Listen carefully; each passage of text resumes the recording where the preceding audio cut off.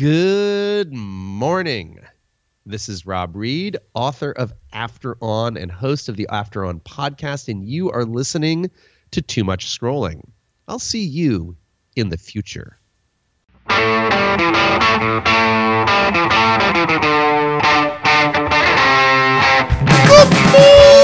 Welcome to Too Much Scrolling for May 9th, 2023. I'm Steve Fodor. I'm Chip Hessenflow. I thought for sure you were going to say, I am Groot. I'm not. I am not. This is not about family, Steve. We're just a couple of guys sitting around talking about things that are important to us. Hopefully they're important to you. If you need more information, there's so many great ways to find more information this week, Chip. Yeah, there's more. Summer movie season is off and running, my friend. Well, they had to make it big, and I think Marvel made it big.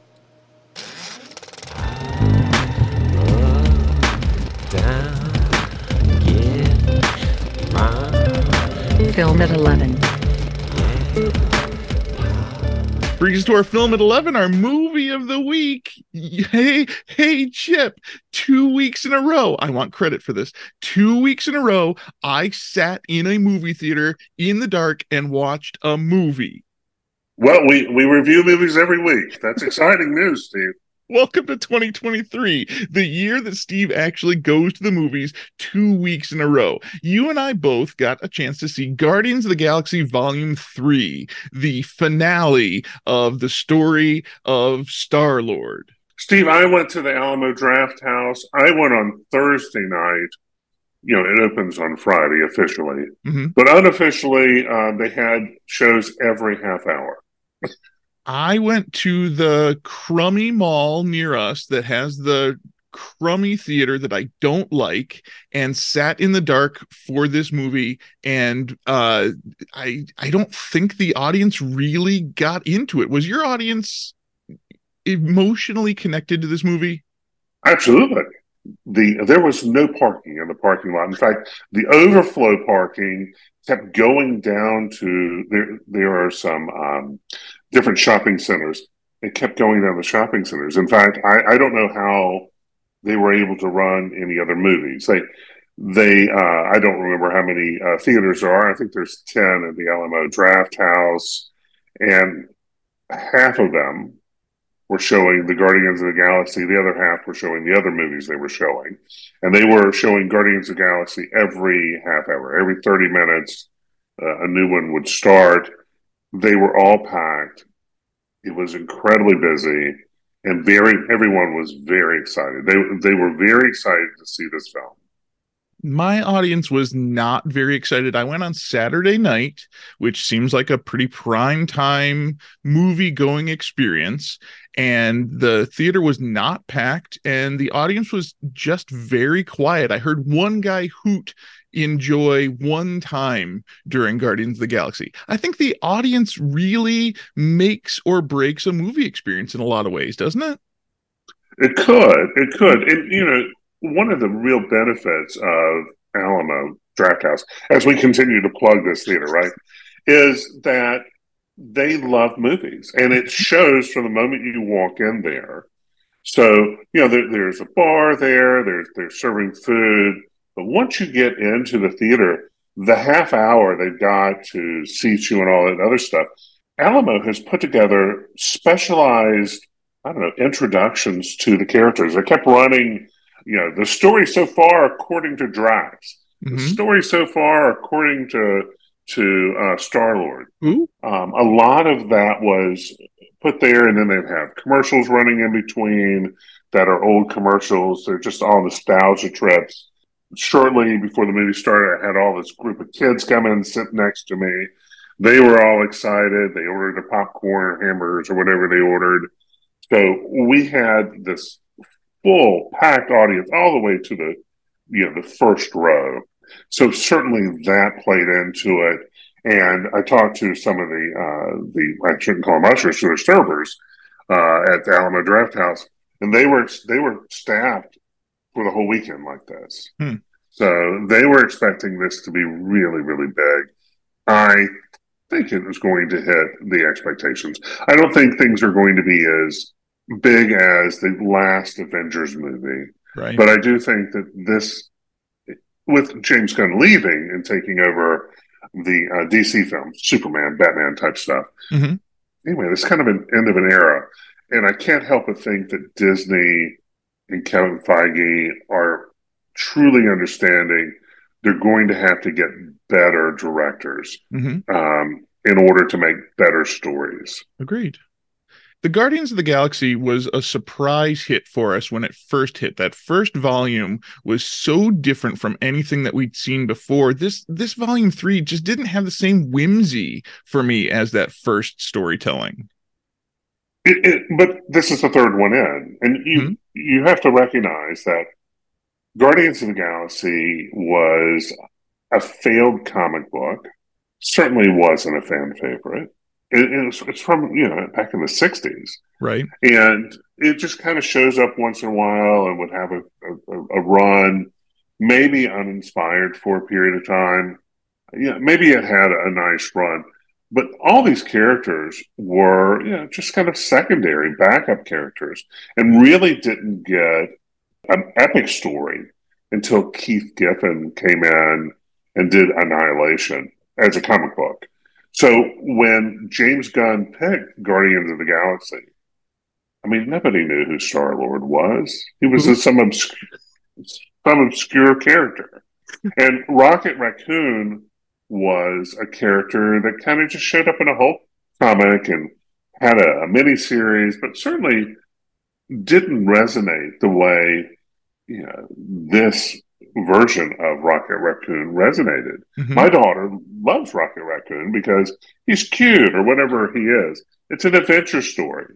So I feel that they really rounded out, or James Gunn really rounded out and created a property while under the Marvel banner, as far as the MCU banner, it was certainly a very unknown property. It could have failed as easily as it grew. So this is really Rocket Raccoon's story. We get the backstory of who he is and the really deeply touching and disturbing story of animal testing and vivisection. I was really truly disturbed by some of the imagery in this. This is certainly not a little child's movie. Right. And I don't think Marvel was designed to be little children's movie. This is not Little Mermaid type stuff. Mm-hmm. This is not Aladdin, which is truly all ages. I would say this is teenager and up, and certainly isn't designed for sensitive children. And that's the big question that we have here is what is who are our students, our children at this stage in 2023? Are they so desensitized to violence that this is fine for children? Well, that's a profound question right there, because towards the end of the movie there is a battle scene, and if this wasn't comic book violence, mm-hmm. and they would throw blood or actually show what this kind of damage was really going through. This is a war scene. Right. I mean, it truly is a war scene.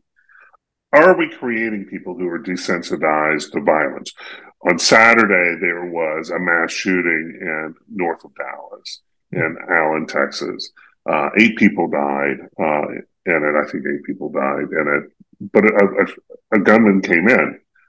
Are we, through our stories, through our comic book type of violence, once again, doesn't really show the destruction or the aftermath. We're not dealing with the families who've lost people.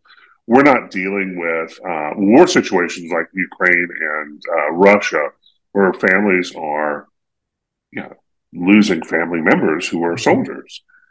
So that is certainly something that could be asked.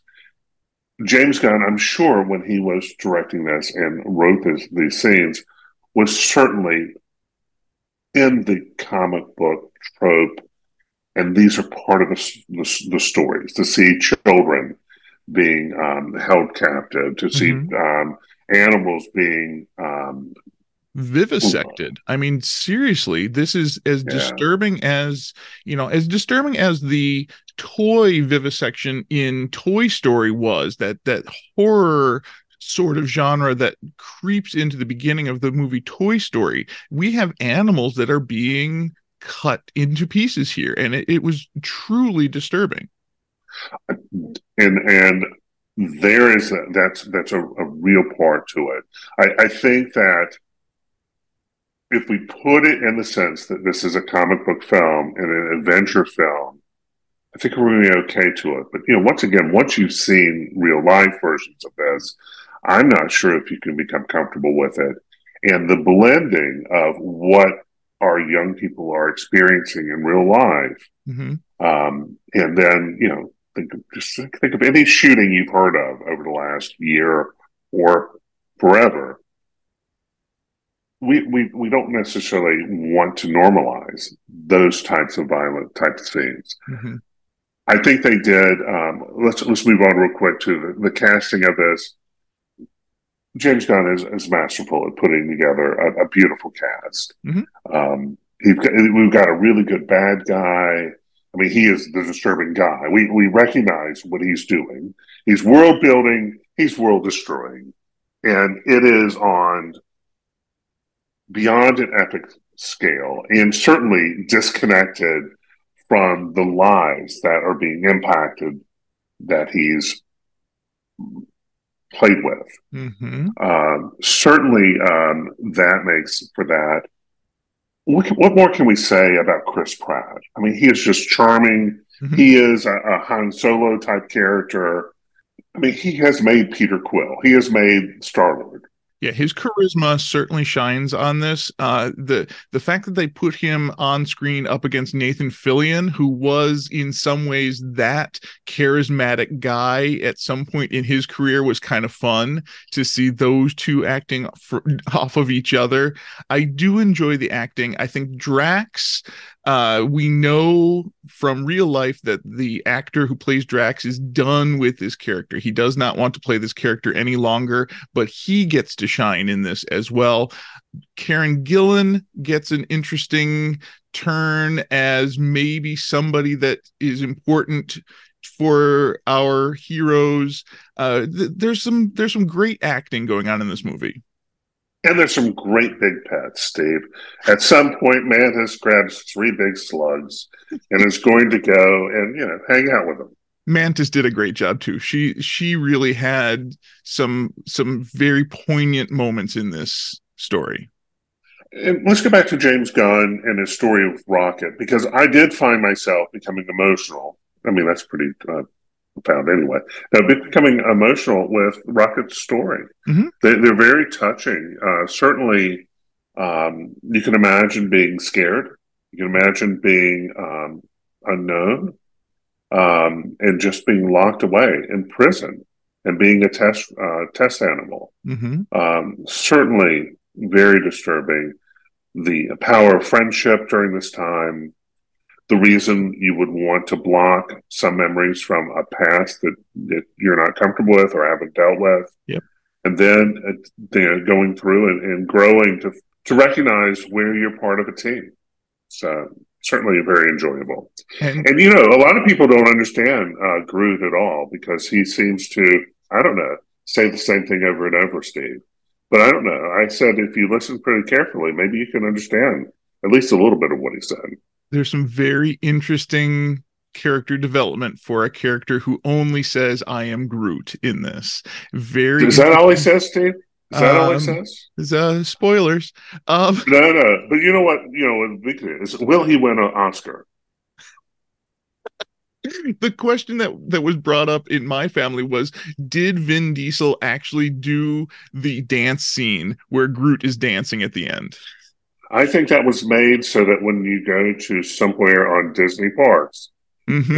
they have a Groot character that could, I don't know, be that size and show up. Were the Ewoks involved in that singing and dancing at the end of the celebration? Possibly. It was very Return of the Jedi. It was very Ewoks celebrating the end of this adventure. Of course. But I really do. I please push Vin Diesel to be put on that Oscar ticket as for Best Actor. The other part of the end of this story that I really enjoyed was how much Drax got to his finale. He has always been this guy who was a father who lost his child. That was the beginning of his story. And at the end, spoilers, he reaches the next level of that and becomes that father figure and that teacher character that I loved that moment. And the growth is this. Many times, so think about how if you had to describe each of these characters with one word, Mm-hmm. whatever that word is that you're thinking in your mind, just recognize that people are much more complex than that. And certainly, how you view a person could be just how you view that person. There may be something much more deep to their drive, to their character. I Mm-hmm. think that is part of what made this enjoyable too, was that James Gunn moved these characters forward. Mm-hmm. And, many times comic books are designed that the story is ongoing forever, but the characters don't really evolve. Like a Seinfeld episode, Steve. Mm-hmm. They learn nothing. Correct. So that you can pick up any one comic book and jump right into the story and you know who that character is. There's definitely a character arc for all of these characters in these 3 volumes of Guardians of the Galaxy. So I gave it 65 out of 100. I think if you enjoy these types of films, you'll enjoy this. It certainly is one of the stronger films since in fact, it may be the strongest since the Avengers had their finale. And Marvel is still trying to build towards that next story. And that was one of the things I noticed about this movie is it really, it had some connections to the past of the Marvel Universe. It didn't really set up, anything that's going on with Kang. It didn't set up the next stories.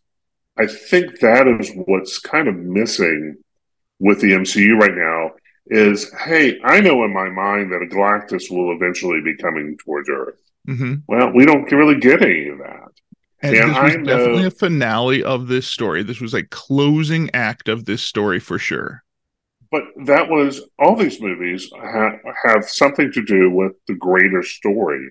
And this one seemed to, what did it end with? It ended with Peter Quill will return. Mm-hmm.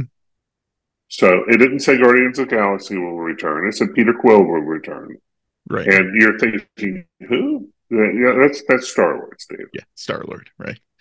The other thing that really affected me was how the music didn't have the same impact as the previous iterations of Guardians of the Galaxy. That first movie where music was so important to the storytelling, I was really waiting for that moment where the music really became a part of the storytelling. They kicked in with Beastie Boys' No Sleep Till Brooklyn, and I was like, that doesn't even fit this scene. It should have been Fight for Your Right to Party if you're going to do a Beastie Boys song. And even worse was they took out the cringe-worthy lyrics of that No Sleep Till Brooklyn because they would not be Disney-worthy lyrics. I will agree with you that the music, certainly there are some good songs in here, Mm-hmm. but it's the first soundtrack, Volume 1, how about that, was very, very strong. The second one was pretty strong too. Mm-hmm. This is the weakest of the 3. It's the third movie. In addition to that, they've sort of moved up in years as far as when the music was actually released. Uh-huh. Where the first one had all these, I don't know, early 70s, 60s, 70s songs, and we're up to 80s, and so, and in addition to that, the growth could be that they're all singing the songs because you only have a list of music, but those are meant for yeah, they were kind of cheesy. I don't know how to say it. They're all singing these songs. Well, if you're on a starship and you've only got a list of, I don't know, 20 songs, of course you're going to know all those songs. Yeah, it just doesn't have the same impact for me. And that's the second movie in a row where I was expecting music to be a big part of the impact of the film. And this one, it left me wanting more. I listened to Metallica all the way home from this one because that's the kind of hard rock that I was needing in these action scenes. We can be empathetic, Steve, because I don't know, maybe every beginning of February, there seems to be a countdown to Valentine's Day. And I will say the first couple of years were certainly stronger than the later years Agreed. because, yeah, the music may have a flavor, but it certainly is, you've got to start going more and more esoteric Agreed. because you're running out of those songs that can grab people. And anyway, there's a few of them. There's a few of them in there. Go with it. In fact, I downloaded the soundtrack for Volume 3. Why not? They're a lot of fun. I did too, but it left me wanting more. And I can say that for a lot of this movie. A lot of it left me wanting more. I don't know that I can suggest this movie to a lot of my students because of the violence and the animal cruelty. I know that was intended, that you were supposed to be disturbed by these moments, but you need to know going into it that sensitive people might find this very hard to watch. I could see that. Book it, book it, book it. Book it, book it, book it. Book it. Book it. Brings us to our book of the week. Hey, Chip, it's May. How are your New Year's resolutions going? Steve, I'm trying to lose weight like I try to do all the time, like a lot of people try to do. Mm-hmm. I also have been on a journey of trying to lose my pandemic weight, and I chose Noom as my system for weight loss. So you and I both have gone through the book that Noom published. This is the Noom Mindset: Learn the Science, Lose the Weight. This was published in December of 2022. You need to understand that this is a book that is sort of an advertisement. Mm-hmm.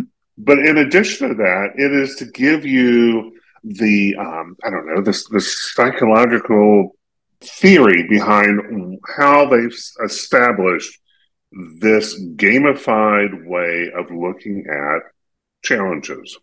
Right. Noom is not a weight loss. It is a psychology study. It is thinking about growth mindset, overcoming thought distortions, and changing your mind in order to change your behaviors.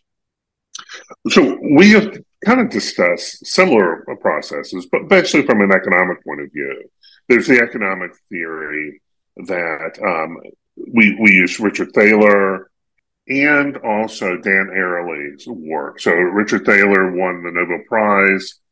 He's at the University of Chicago, and both of those are behavior science, economics, and their strength or what they brought to the table was basically adding psychology to economic theory, the idea of what can we do to help nudge you in the right direction, to doing the things that you feel are important without, forcing you to doing it. Mm-hmm. This new process or mindset seems to be right there. This is exactly what this app is designed to do. It is to nudge you into helping you come to terms with the decisions that you feel are important.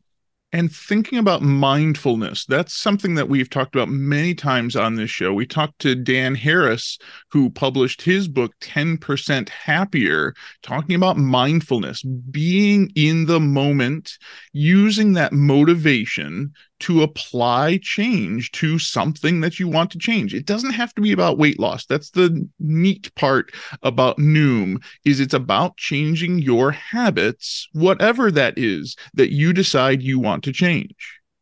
That you feel is important. Right. The idea of you can eat whatever you want is one of my favorite parts about Noom. You can eat absolutely anything. This is not a diet. The question is, do you want to eat it? Is the benefit of eating that thing the right choice for you right now? We all, listen, the holidays come around. Your birthday comes around. If you're eating birthday cake every day, well, it means you have a lot of friends. But it also could mean that it may not be helping you reach the things that you say are important to you. Mm-hmm. If you are doing destructive things to your life, they may be holding you back from doing the things that help you achieve the things that you do value. Mm-hmm. And those thought distortions of, I want to do this destructive thing, is that true, or is that your internal motivation? And can you change that internal motivation to be focused more on long-term goals instead of the now? This is certainly a book that is of a modern era. I mean, Mm-hmm. 200 years ago, we certainly would have been looking at survival levels. I Mm-hmm. mean, but today, many times we can achieve the things that we value. If you like traveling, or if you like spending time at the beach, or you like fishing, or whatever those things, we can find ways that you can do it. Mm-hmm. But if you're focusing on the things that you value, what you're also doing is discounting the things that are taking away from you achieving those things that you value.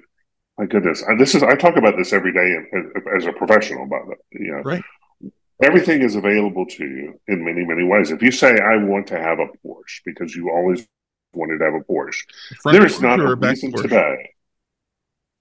There's not a reason today that you couldn't achieve the sports car that you Mm-hmm. want. But you couldn't do this and maybe everything else. Right. And Noom is very good, or at least their approach is very good at creating this hierarchy Mm-hmm. of values. And then I'm using the word nudge because that's what Richard Thaler, excuse me, uses. Basically, kind of easing you into it and getting to terms of what you value. If the holidays are important to you and bringing family together, then that's the focus that you should have. Mm-hmm. If eating healthier because it makes you feel better and allows you to live a longer life is important to you, then this is going to certainly help ease your mind and to put you in a situation where that is more likely to happen. Yeah, the point is to make a goal and to reach that moonshot. That's why it's called Noom, because it's moon backwards. I marvel, by the way, at how thoughtful they were Mm-hmm. in designing this process. Agreed. I think that the process that they have designed, the thinking about thinking, metacognition, the stark reality of, do you want this? If so, go for it. But do you really want that? And for me, it's food. Do you want to eat that cheeseburger? Well, maybe. And if so, eat the cheeseburger. But what if what you really want is something more nutritious and something that will sustain you longer instead of that fatty food? Yeah, it seems to be a really well thought out process. I could see it being very having people who go through this being very successful. Mm-hmm. The question is there enough novelty to it that 2, 3, 4, 5 years from now, will it hold a person's interest? From my experience so far, which is only 4 months, I would guess that the answer is yes. You and I have discussed over time how the best way for you and I to lose weight is to record our food intake, to truly, honestly keep a diary of our calorie count and to honestly look at it in a really stark way. If we have that piece of cake because it's the birthday party, that's okay. It just we need to make ourselves accountable to that. One of the best analogies that I keep thinking about that has really stuck with me is the analogy of the elephant and the rider. Psychologist Jonathan Haidt introduced this idea, and the idea is the elephant is our emotional side, while our rational, analytical side is the rider of that elephant. And in that analogy, can the rider ask nicely for the elephant to go and do the thing that the rider requires? Yeah. Will the elephant always comply with the rider? No, no. The elephant has its own psychology, its own thinking. And sometimes we will vary from that rational thought and go to an emotional place. I think about that all the time in this journey.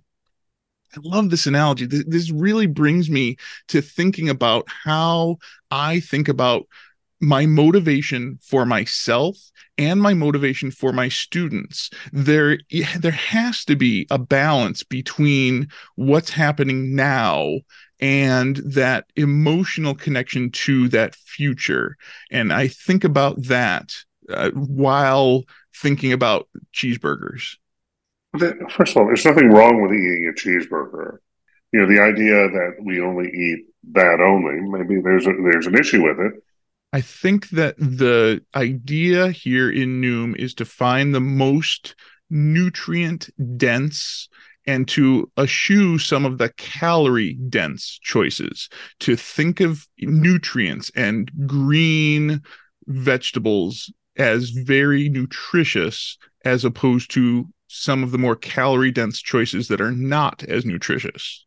And that's my favorite part about Noom, is that you absolutely get to choose what it is that you want to eat. If you want to eat it, please go right ahead and eat it. But the question that comes up later in the psychology of this is that what you want? Is that truly what you want? Or is it some part of your psychology, that emotional side versus that rational side, that is making that choice? Fast food is convenient and simple. Mm-hmm. Could you eat processed food all the time? Well, I think that that's probably a bad idea. And that is the psychology there, is should we choose the easiest? Sometimes, yeah, the easiest is the right choice. Sometimes is the more complicated, cooking for yourself and making choices about what you want to eat for a long term. That is the psychology here. All right, so let's talk a little bit about the cost, because Noom is, just a company, and they need to be able to have the resources to update the software, to update their research. And it is research based. There is a lot of research, a lot of science goes into this psychology. And as with a lot of behavior economics, a lot of behavior psychology, it's not always able to be replicated, and that seems to be what the challenge with some of this. So we're at the early stages of this, Mm-hmm.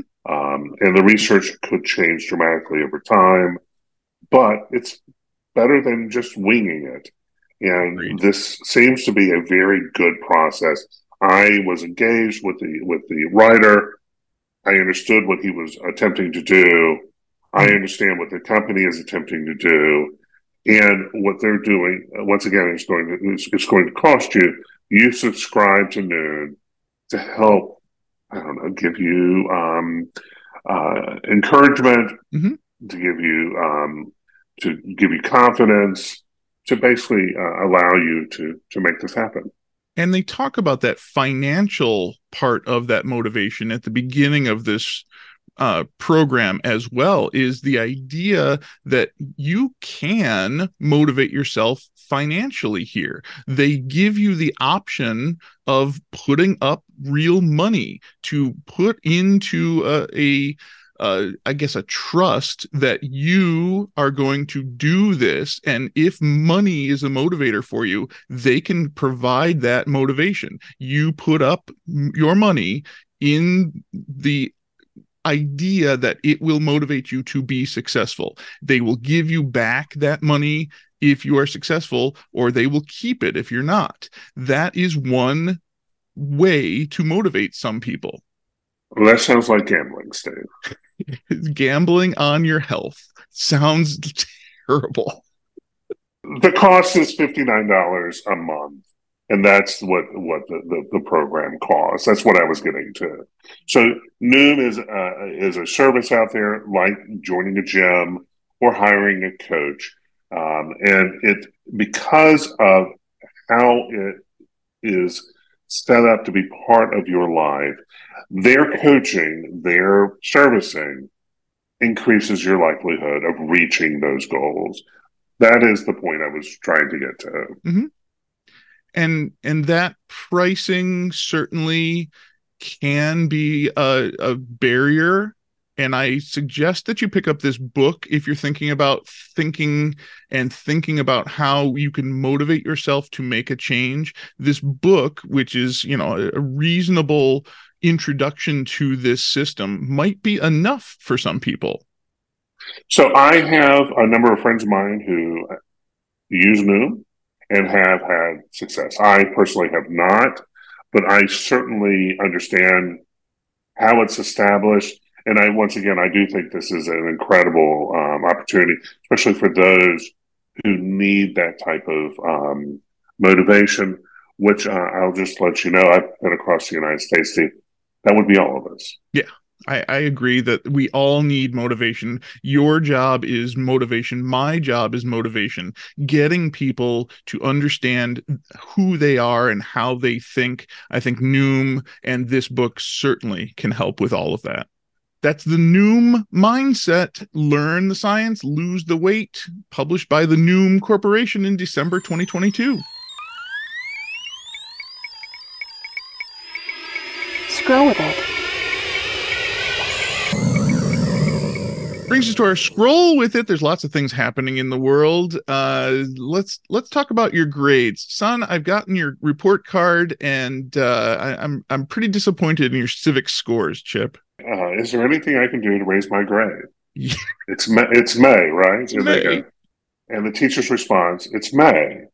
And they go, may I do something to improve my grade?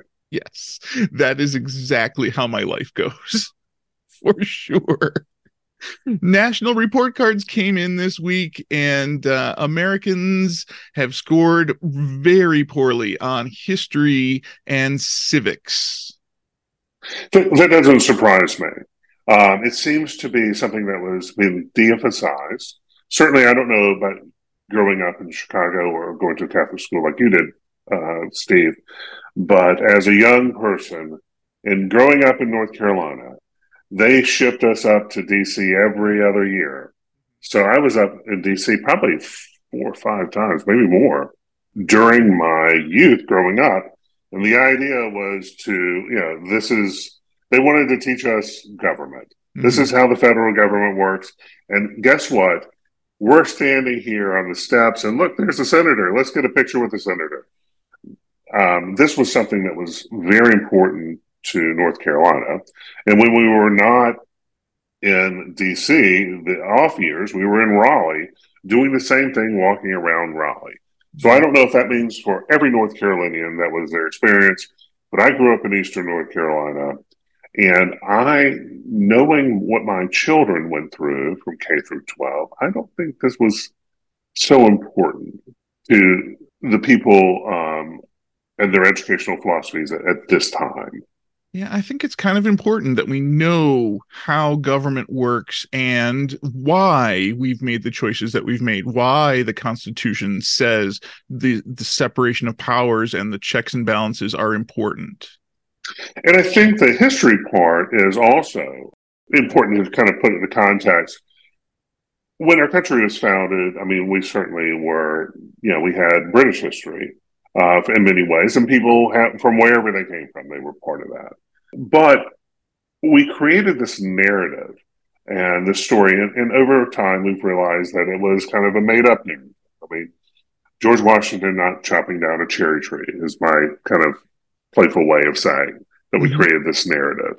We celebrate Columbus Day because we wanted to have a holiday based around the founding of the New World. All those things are, when I say being attacked right now, they certainly are recognizing it's a little more complicated than that. And so our narrative as a country certainly has been lost. We don't have the great Soviet Union to compete with. We certainly have this idea that everything is always being questioned. Certainly for good reasons, but we understand the Native Americans situation that was going on in the United States. We understand that people came from different backgrounds and stuff like that, and we helped build what is the most powerful nation in the world, and in the history of the world that we've known. And then we also recognize all the challenges of that, because certainly if you were a slave in the South, that was a real challenge to this idea that all people are created equal and they could do what they wanted. So history is complicated, and our narrative that we would love to have that is so clean and all that other stuff, it's just not there. So how do you teach history when everything is relative? And I think that there's a philosophy issue that comes down to it. And I also do think that we have de-emphasized civics. Illinois, my experience is the challenge is, I mean, how many days did our kids spend down in Springfield? Right. And is the government of Illinois even in Springfield? How many days did the governor spend in Springfield is a good question too, because even he does not maintain a real presence there. And what does that do to the life of our government? It's real important to have an idea of how government works. It's real important to have an idea of how you fit in and how you potentially can participate. And the why you should be a part of it, and the why it works the way it works. Well, not every person has to be part of the government. Steve Jobs didn't need to be part of California's government because, I mean, he was working on other things. I think people help in other ways, but the idea of facilitating the state's needs or the federal needs or your local community's needs, well, those do require people to volunteer or to be elected. To participate in your community, whatever that means. It might not be government, but it is certainly participation. And I think that is something that we are missing in our youth, in my school, and something that we are missing across the country right now. Well, this is something that we can certainly work on. Go NPR for reporting this. We have some more stories coming up this week. A lot of them are about AI. There's a lot of AI talk in the last few weeks, huh? Well, artificial intelligence is interesting in the sense that of all that we can do, and also scary because what it may do to us. So there is a letter that a bunch of the higher ups in lots of companies across the country have written, asking us to pause our research into AI for 6 months.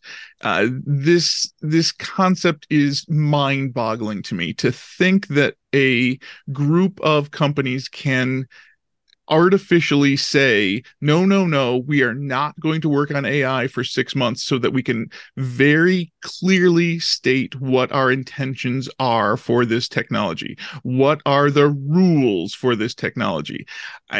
Technology always comes before laws. Laws are always behind new technology. And the idea of AI being frightening and potentially dangerous is at stake here. Well, it's based on the nonprofit Future for Life Institute, and basically it has industry people and government officials that are part of this.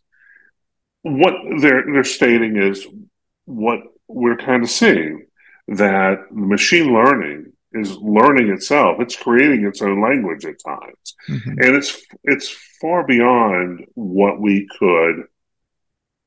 I don't know if you had to model this out, it's too unpredictable. Mm-hmm. So I'm not suggesting that they stop research, but I think that the idea of how it gets rolled out to the general public seems to, be something to consider with, and where it should be useful. Is it helpful to have a person, a student, have their paper written by AI? Mm-hmm. Well, it may be if they're asking the right questions. And if the And answers are accurate, and how we know if the answers are accurate becomes a big question. well, I'm suggesting if you know how to ask the right questions, and there's data to pull from, maybe they could pull the right question. But is the is the aim to ask the right questions, which many times it is, Mm-hmm. or is it to have a body of knowledge to be able to pull from, to be able to have wisdom from? Mm-hmm. And as a young person who is learning these type things, if you're constantly just asking some AI system for something, but you have no one idea of what the ramifications of it, Mm-hmm. I don't know, Steve. Maybe you're building Jurassic Park. I think of when students rely on their calculator for math, and they ask the calculator for an answer and they don't know if that is the right answer that is coming from that technology. They cannot identify whether or not they are getting the wisdom that they need from that. That's what I think of with what they're using AI here. Okay, so that's addressing sort of one of the simpler problems. The more complicated problems is if it starts taking over certain things, and all of a sudden it's dictating to people who have some experience on what to do, when to plant crops, and blah blah blah. You can imagine, and that knowledge of firsthand knowledge gets lost because future groups of people are unable to make decisions. I mean, other than what it gives you. And that's exactly why I put Rob Reed as our opening for this episode, because his book, After On, talking about AI, talking about the possibilities of what AI could do. And we might not know it because we are accepting of the answers given. That is a frightening possibility for AI. All right. So that sounds very interesting, Steve. Steve, what if you were a writer and you worked in Hollywood? Yeah, we're definitely still talking about AI here, huh? The Writers Guild of America is on strike. They are not writing anything. This is a group of people that we rely upon for so much of our culture, so much of who we are comes from writers across the country. They're looking for more job stability and compensation for new platforms. They claim that writers today are more like gig workers within that unionized environment, that they go from job to job and they have no real strength of union jobs. They've been talking a lot about how TV shows have gone from 30 episodes, 20 episodes to 8 episodes. And those writers who are writing for those 8 episodes, they're out of a job when that 8-episode run is over. Well, they are 1099 employees. They are contract employees many times. There's a union that's part of those that does have some protections. But what we're talking about is a world back when, I don't know, I Love Lucy was being made in the 1950s, or movies were being made by big studios. Yeah, and those would just show in movie theaters or in television, to a world right now that, hey, it's streaming, or hey, it's going to be available in some other place. Or what if they took my program that I wrote, the story I wrote, and I don't know, have it dissected through an AI program and spit out in a different way? Do I get compensated for that? These are there's a lot of questions that are going on right now. If we remember properly, Why did some bands hold out on streaming platforms? Well, their contracts never mentioned streaming platforms. Mhm. This is, they're looking to have some of those unknowns identified and also figure out how they'll be compensated going forward. The last writer's strike was in November of 2007, and that led to a rise in reality programming, including The Celebrity Apprentice. So the writer's strike could be a cultural shift. Let's just put it that way. Steve, you never know. Maybe a future president could show up there. Yes. I don't know. Steve, when you send up a rocket, sometimes you make a mess. Well, SpaceX often makes a mess, and sometimes making a mess is important. That's what I tried to show my students when we watched the launch of the Starship from SpaceX, a couple of weeks ago. My students were very disturbed by the idea that was millions of dollars that exploded. And I tried to explain that sometimes you need to have the data of what could go wrong in order to make it better next time. One thing that went wrong with the Starship is the enormous amount of environmental damage to the launch pad, and the FAA is being sued by a local group for ruining part of their environment. If we wanted to be cynical about it, we could say sometimes people get subsidized and they get to start businesses by the federal government. And they get to create stock prices that go really, really high. And they get to sell some of those stock prices. And they get millions and millions and millions of dollars. And yeah, what can I say? Well, the question is about the environment, right? The question is, if you send up a rocket, who's responsible for the result of that? Is SpaceX responsible for that? Is the FAA, who gave authorization, responsible for environmental damage? Well, there's an economics answer to that. And I'll be pretty brief about it. Hey, in China, they release pollution in the air and it lands in Denver. Who's responsible for it, Steve? Right. No, there's an answer to that. Oh, there is. So I don't know. You tell me. The answer is it doesn't matter who's responsible for it as long as one person is given those rights. So, the people of Denver could pay people in China not to pollute. That's possible. The people in China could be responsible for it because they're putting it up. A lot of people think this is a real, simple thing where, I'm sorry. It is simple. All you have to do is create the ownership of it. Who's responsible for it? Who's responsible? The one I use a lot of times is there's the Woodrow Wilson Bridge in D.C. And when I was going to school, there was a big snowstorm, a really big snowstorm. And people were trapped on the bridge. And they were not just trapped on the bridge, they were trapped on the bridge overnight. So there's a huge snowstorm, this big, long bridge, and people are trapped on it. Well, at the end of the day, it was determined that Virginia and Maryland did not have an agreement on what to do in that situation. And after that situation, they made an agreement that the people on the Maryland side would pull the people from Virginia off the bridge on, those coming into Maryland. And the people in Virginia would pull the people who were coming from Maryland into Virginia off the bridge. Well, a lot of times you have to just identify what the issue is and then find your solution. And it doesn't matter who you give ownership of the problem to. It's that somebody has ownership of the problem.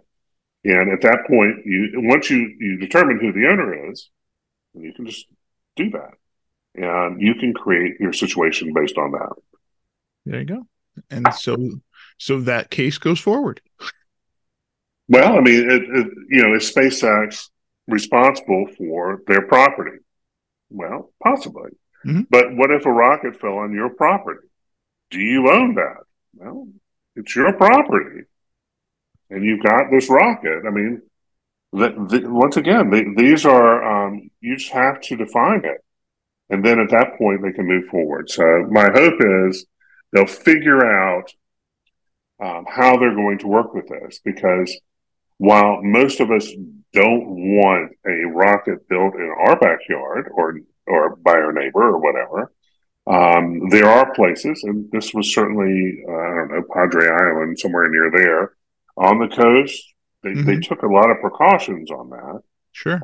But certainly, anytime you're dealing with rockets, there's debris that could fall over the place. Yes. I mean, who owns a satellite that falls out of orbit and lands on your property? Well, that's right. How do you define it? On the calendar, we've got some pop culture things. I should say on my calendar, there are some pop culture things. Tomorrow is the 30th anniversary of the Simpsons episode that introduced us to Whacking Day. Happy Whacking Day, everybody. And snakes, you probably want to hide. Hide all the snakes. Make sure that you protect all your pet snakes on Whacking Day. One of the more innovative and fun stories out of The Simpsons. The 1990s was a good time for storytelling in that. Do you think it's a cromulent time, Steve? It was a perfectly cromulent time. Doctor Who, the movie, premiered this week in 1996, coming up on 27 years of the hope that Doctor Who will be coming back to our screens. And by the way, Doctor Who will be coming back to our screens in November, so I look forward to that. This was a made-for-TV movie, right, Steve? This was the American made-for-TV movie on Fox. It's very debated in the Doctor Who community whether this was a good movie or not, but it certainly was Doctor Who. And what they were attempting to do was test the market to see if the Americans were something that's interested in this property. Spoilers, we were. In fact, in a lot of ways, the American market is so much more the Doctor Who fan community than the British at this point. Some of the Doctor Who actors who come to our conventions here in America are just amazed at our joy and our sorrow and our feeling and our emotion of what Doctor Who means to us. What do we hear, Steve? Is that an ear raid sign? What's coming up? Oh, everybody, get to the flower shop. It's Mother's Day on Sunday. Get the chocolates, get your mother what she needs. Happy Mother's Day to all of the mothers out there.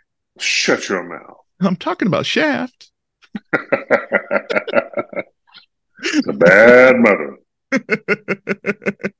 I don't know, Chip. I think we have enough information to survive another week. What do you think? Only if we can come back next week, Mr. Steve. All right. I think that we have a lot in front of us and a lot behind us, and boy, is it the end of May yet? Is it the end of May? No, not quite. Almost. We would love to hear from you. What's going on in your world? Give us a call or a text. Our phone number is 805-4104-TMS. Our website is toomuchscrolling.com. Our email is toomuchscrolling@gmail.com. We're on Twitter and Instagram and Facebook. We're on Spotify and Apple Podcasts and YouTube. And you can always ask your smart speaker to play the latest episode of Too Much Scrolling. I want to thank you again for listening to Too Much Scrolling. I'm Steve Fodor. I'm Chip Hessenflow. We'll see you in the future.